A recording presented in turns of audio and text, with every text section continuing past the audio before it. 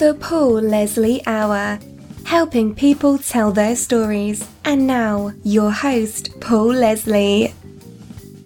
Hey, it's me. It's another episode of the Paul Leslie Hour, and on this one, we're going back yet again. This interview comes from early 2010, I believe, with Henry Butler, one of the great legends of New Orleans piano, jazz, New Orleans blues, that kind of thing. He was called by Dr. John the Pride of New Orleans, an incredible player. I like this style of music very much. Pretty diverse sounds, but it's still distinctly a New Orleans sound. Fats Domino, Dr. John, James Booker, Professor Longhair, Jelly Roll Morton. I really like that stuff. If you haven't heard the recordings of Henry Butler, I strongly recommend you check him out. A little bit about why I've been pulling out all of these old interviews. The reactions from people have been that some of these older interviews are actually better than my newer ones. I'm thrilled to have people listening, no matter what era of my show.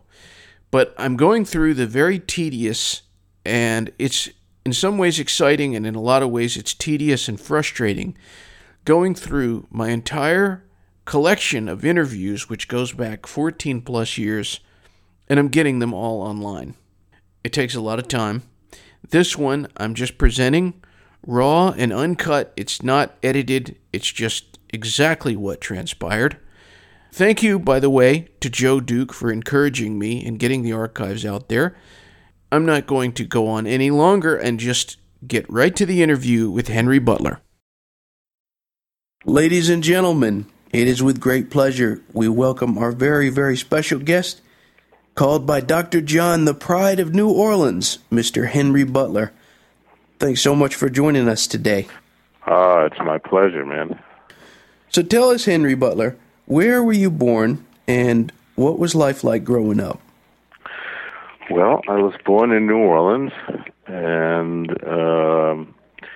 I was born in the Central City area, which was sort of like the hood, and real ghetto area.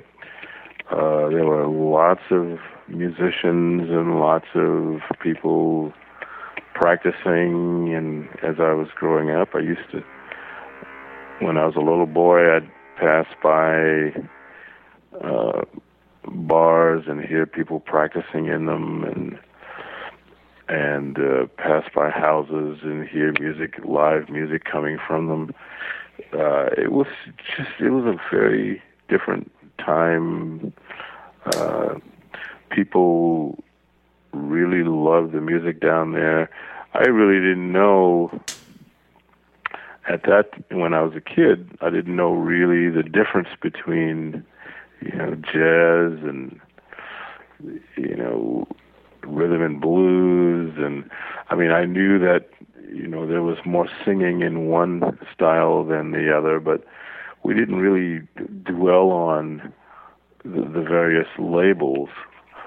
And then, of course, when I was a little older and I'd left New Orleans to go to school, I realized that New Orleans was really a lot more special than I could have ever known. And the fact that people down there just saw all of it as music, and not only that, but the musicians in the city developed in a way that they could play in all the styles, because they didn't really care about the labels. They didn't, and in those days of antiquity, we had radio stations that sort of encouraged that kind of thing. They might play a jazz tune and then follow it with,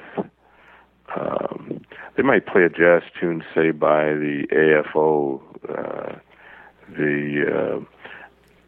which was one of the groups down there with Ellis and Ellis Marcellus, Harold Batiste, Tammy Lynn was part of that, Ed Blackwell, and then they would follow it maybe with something like a Barbara George, like I Know, which was considered a rhythm and blues piece. And they might even follow that with something religious. It's that's just the way it was. So by the time I was, 18, 19, going off to college, still in Louisiana at the time, it really didn't matter what we played. It was all part of the whole musical scene. It was just part of the heritage. When I went to Michigan State, I realized that it was a different ball game, and people either played rock and roll, or they played jazz, or they played other styles like bluegrass and that kind of thing. So I got a quick crash course in the various labels, musical labels, and but I never stopped performing in all the styles that I learned when I was a kid. And could you tell us about some of your influences? I mean, as far as piano and as far as composing? Well, everybody that I listened to and everybody that had records out when I was a kid, I got something from, including people like Fats Domino, Willie T., William Turpinton, Ellis Marcellus, James Booker, Ray Charles. Ray Charles spent a couple of years down in New Orleans, really being influenced by a lot of the pianists in the area, including people like Escarita and James Booker and Larry Williams. They all used to hang out at the Dewdrop Inn in the early 50s. Of course, I didn't do that because I was way too young to be able to do that. But anybody that I listened to influenced what I was doing. And maybe I'm crazy, but I think I remember you saying this one time. Didn't you get a lesson in piano playing from Professor Longhair? I certainly did. That came later. That was after I'd come back from Michigan State, and that was in the mid-'70s. And got a marathon lesson from him. And this guy, he was full of information about a lot of what he had heard, and he'd say something to me like, "Okay, play a boogie woogie piece for me," and I'd play what I thought was a boogie woogie piece, and he'd say, "Okay, that was all right, but I'd play it like this," and then he'd show me, what he had conceived of as boogie woogie, and he was one of those guys who told me that I played the piano too hard. He said, "Man, you play too hard. You could play a lot faster if you just lighten up a little bit." And I worked on that for years. And what was your impression of Professor Longhair?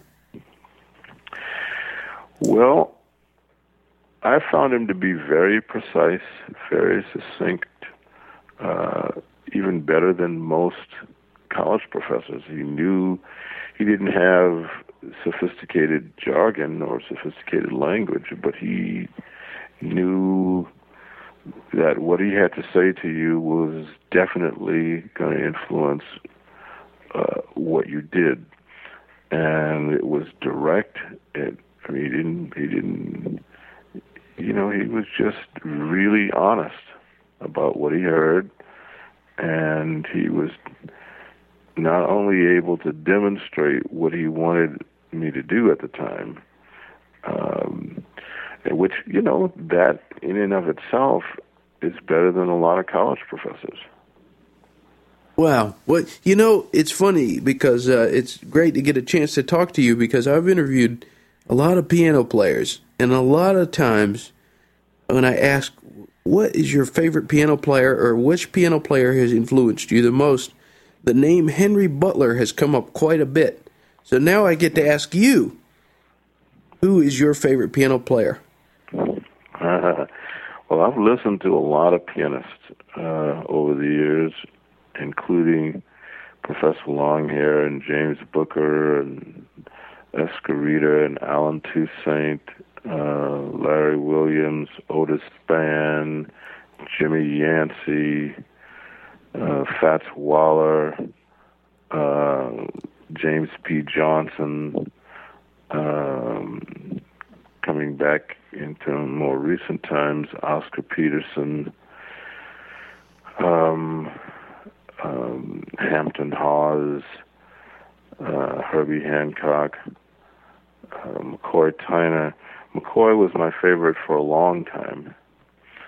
And all these guys that I've named, I've gotten quite a bit from. I would say that I don't, and I didn't mention Chick Corea. I did mention Keith Jarrett. Well, maybe I didn't. But, as I think about all these guys, I can't say that I really have a favorite at this point in my life. I like all those guys for different reasons.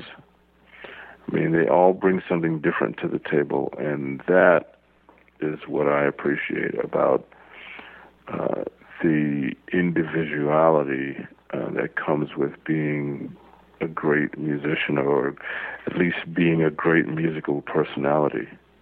Recently, I got to hear Kenny Barron at a club in New York, who's, obviously he's not a R&B musician, but he played things that I heard that I can occasionally use in rhythm and blues or anything else. Since I'm in New York, I'm getting to hear a lot of pianists. There's tons of pianists up here. They're mostly jazz, but they all can give me something that I can use in any style. Very good. Well, I wanted to ask you about something. You did an album with a guy who was a guest on our program named Corey Harris. Yes. And you guys did an album together, and he told us a little bit about it, so I was hoping you could give us a little bit of your perception on the making of that record. Well,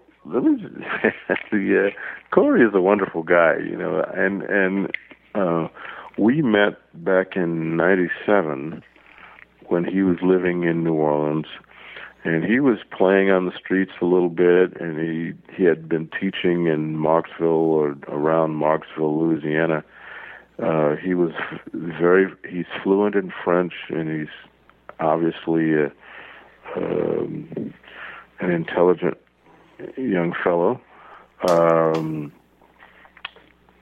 He's a writer, and I think he's going to be coming out with a book pretty soon, if it's not already out. He's done a lot of research on the guitar playing of people in Mali, and I think he's sort of doing a comparative study with some of the guitar players in the U.S.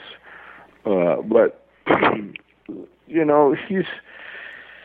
he was one of the few black people that I heard who had gone back to the roots.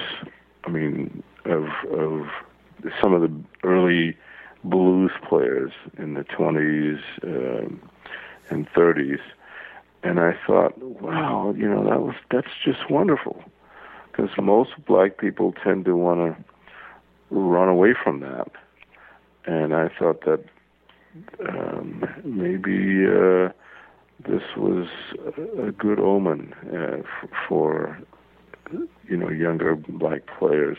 Anyway, I befriended him, and we started doing some jamming together at some of the clubs in New Orleans, like the Funky Butt and some of the other places. And I wound up doing a couple of cuts on his Greens from the Garden, and I've done, oh boy, I don't remember the names of all the CDs that I played on that he and Scott Billington were producing at Rounder. But we actually collaborated on Voodoo Men's, and it came out in 2000. It was a magical collaboration, in my opinion. We had fun writing together, and I found him to be a quick thinker and a quick lyricist. Mostly, I would bring in the music, and we would basically just wed his lyrics to the music. And we went into we went into Dockside around Lafayette, and recorded the CD in 2000, and I think it was early 2000, and it came out April or May or something like that. And we toured on that thing for 5, 6, 7 years. It was a great album, that's for sure. Now, thank you very much. You're very welcome. But there's another artist I was going to ask you about. You did an opening set for. I'll never forget seeing this. It was December 8th, 2004, at the Mahalia Jackson Theater in New Orleans. You did an opening set, and then at the very end, you did a duet with him. Do you know what it means to miss New Orleans with Jimmy Buffett? Jimmy Buffett, yes. That's another guy who,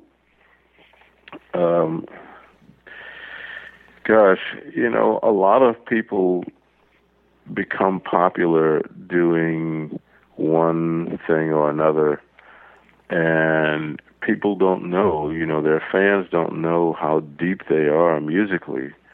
Many of these guys have studied various styles of music, and they may not play it publicly on stage, but they are very aware of those things those styles that they really enjoy. And I think in many cases they don't want to confuse their fans. But Jimmy is one of those guys who can play in a lot of styles, and I really had fun, hanging out with him for that show. I'm glad you said that, because it does seem like he kind of is pushed into a corner a little bit. And when he came out and you guys did that song together, he really, really crooned, and it just seemed so natural. And I remember Ralph McDonald saying the same thing. He said, "Man, that song just fit perfectly. Why shouldn't he do it?" Yeah, well, again, if you're doing it in private, just doing something like that publicly would seem natural. I mean, George Winston is another guy who's like that. He started out as a new age pianist, and people still know him for just that. But when you get real close to him and you spend some time with him, you realize that, man, this guy can play in the James Booker style. He plays guitar. He started recording all these flat key players, and he learned how to play in that style. And he plays harmonica, plays not only,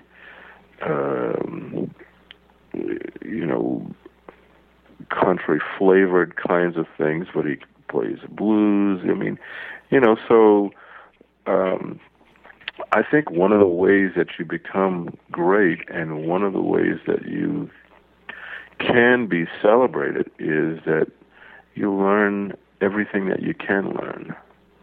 And regardless of what you wind up playing, your base, your knowledge base is wider than anybody would ever know.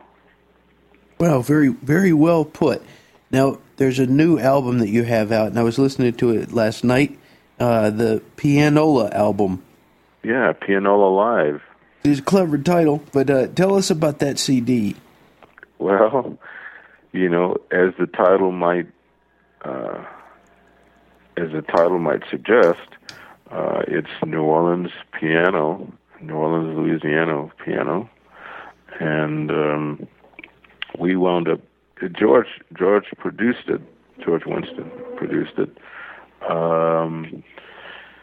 and I had lost a lot of my copies of a lot of the recorded performances, but in many cases I will send George a backup copy of a lot of things.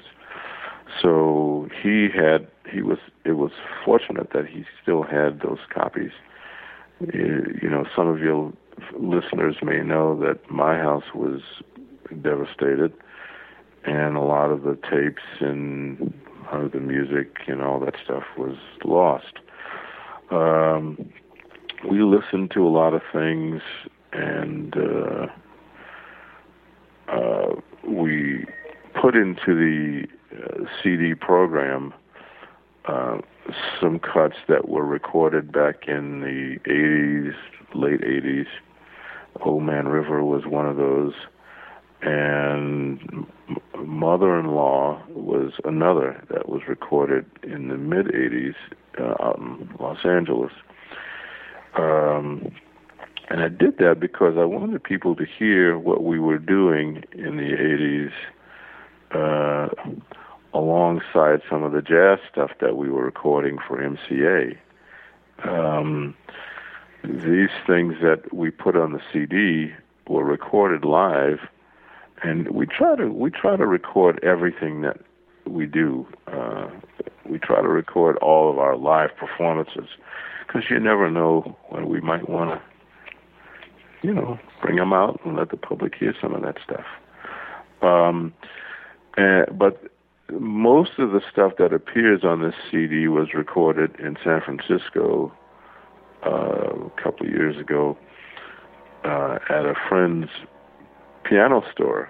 We got and at a piano store and at a club out there.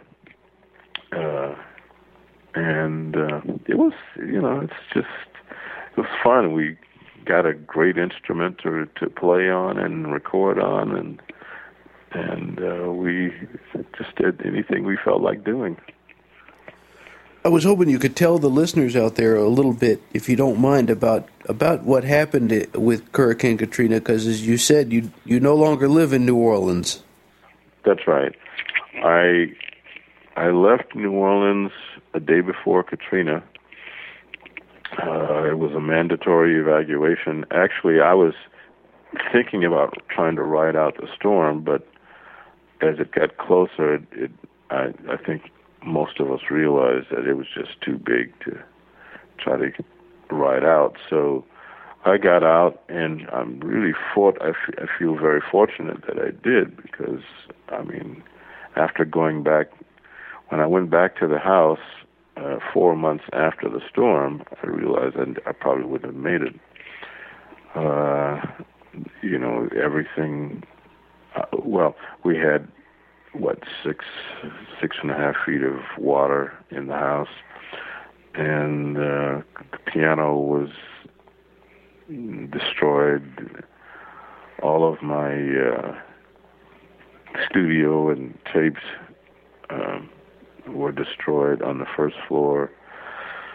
And so, wardrobe, everything. So I tried to get my insurance to take care of at least the homeowner's part, and we're still suing those guys. I'm sure they're hoping that we'll just drop out, but my not being a quitter, we're just going to keep it open, keep the suit open.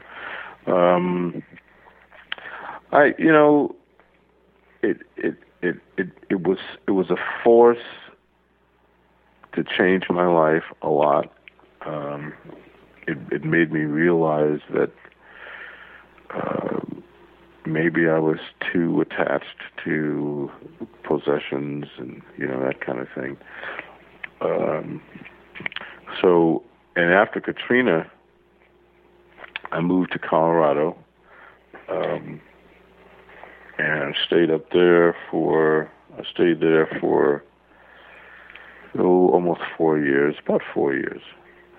And within the last few months, I moved to New York, and I still feel like I'm in recovery, from Katrina.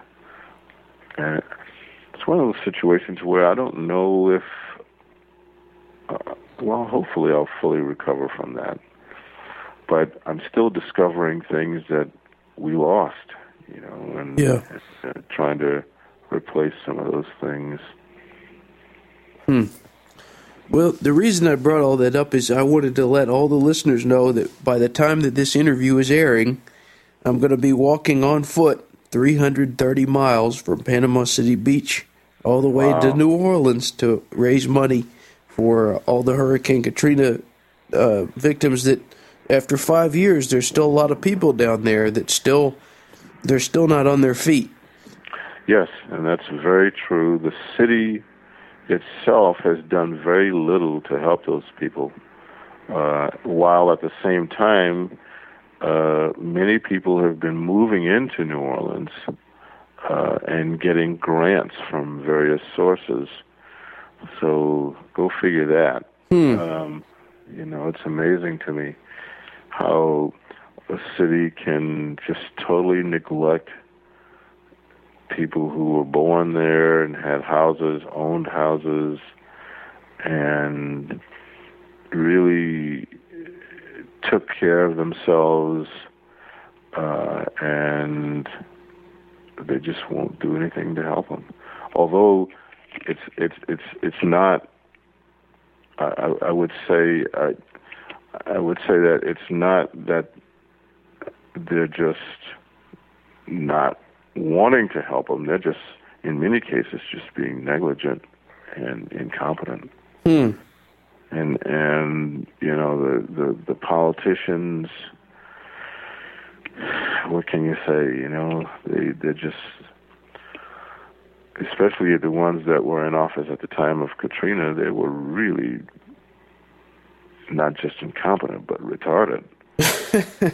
I mean, both on the national, state, and local level. Yeah.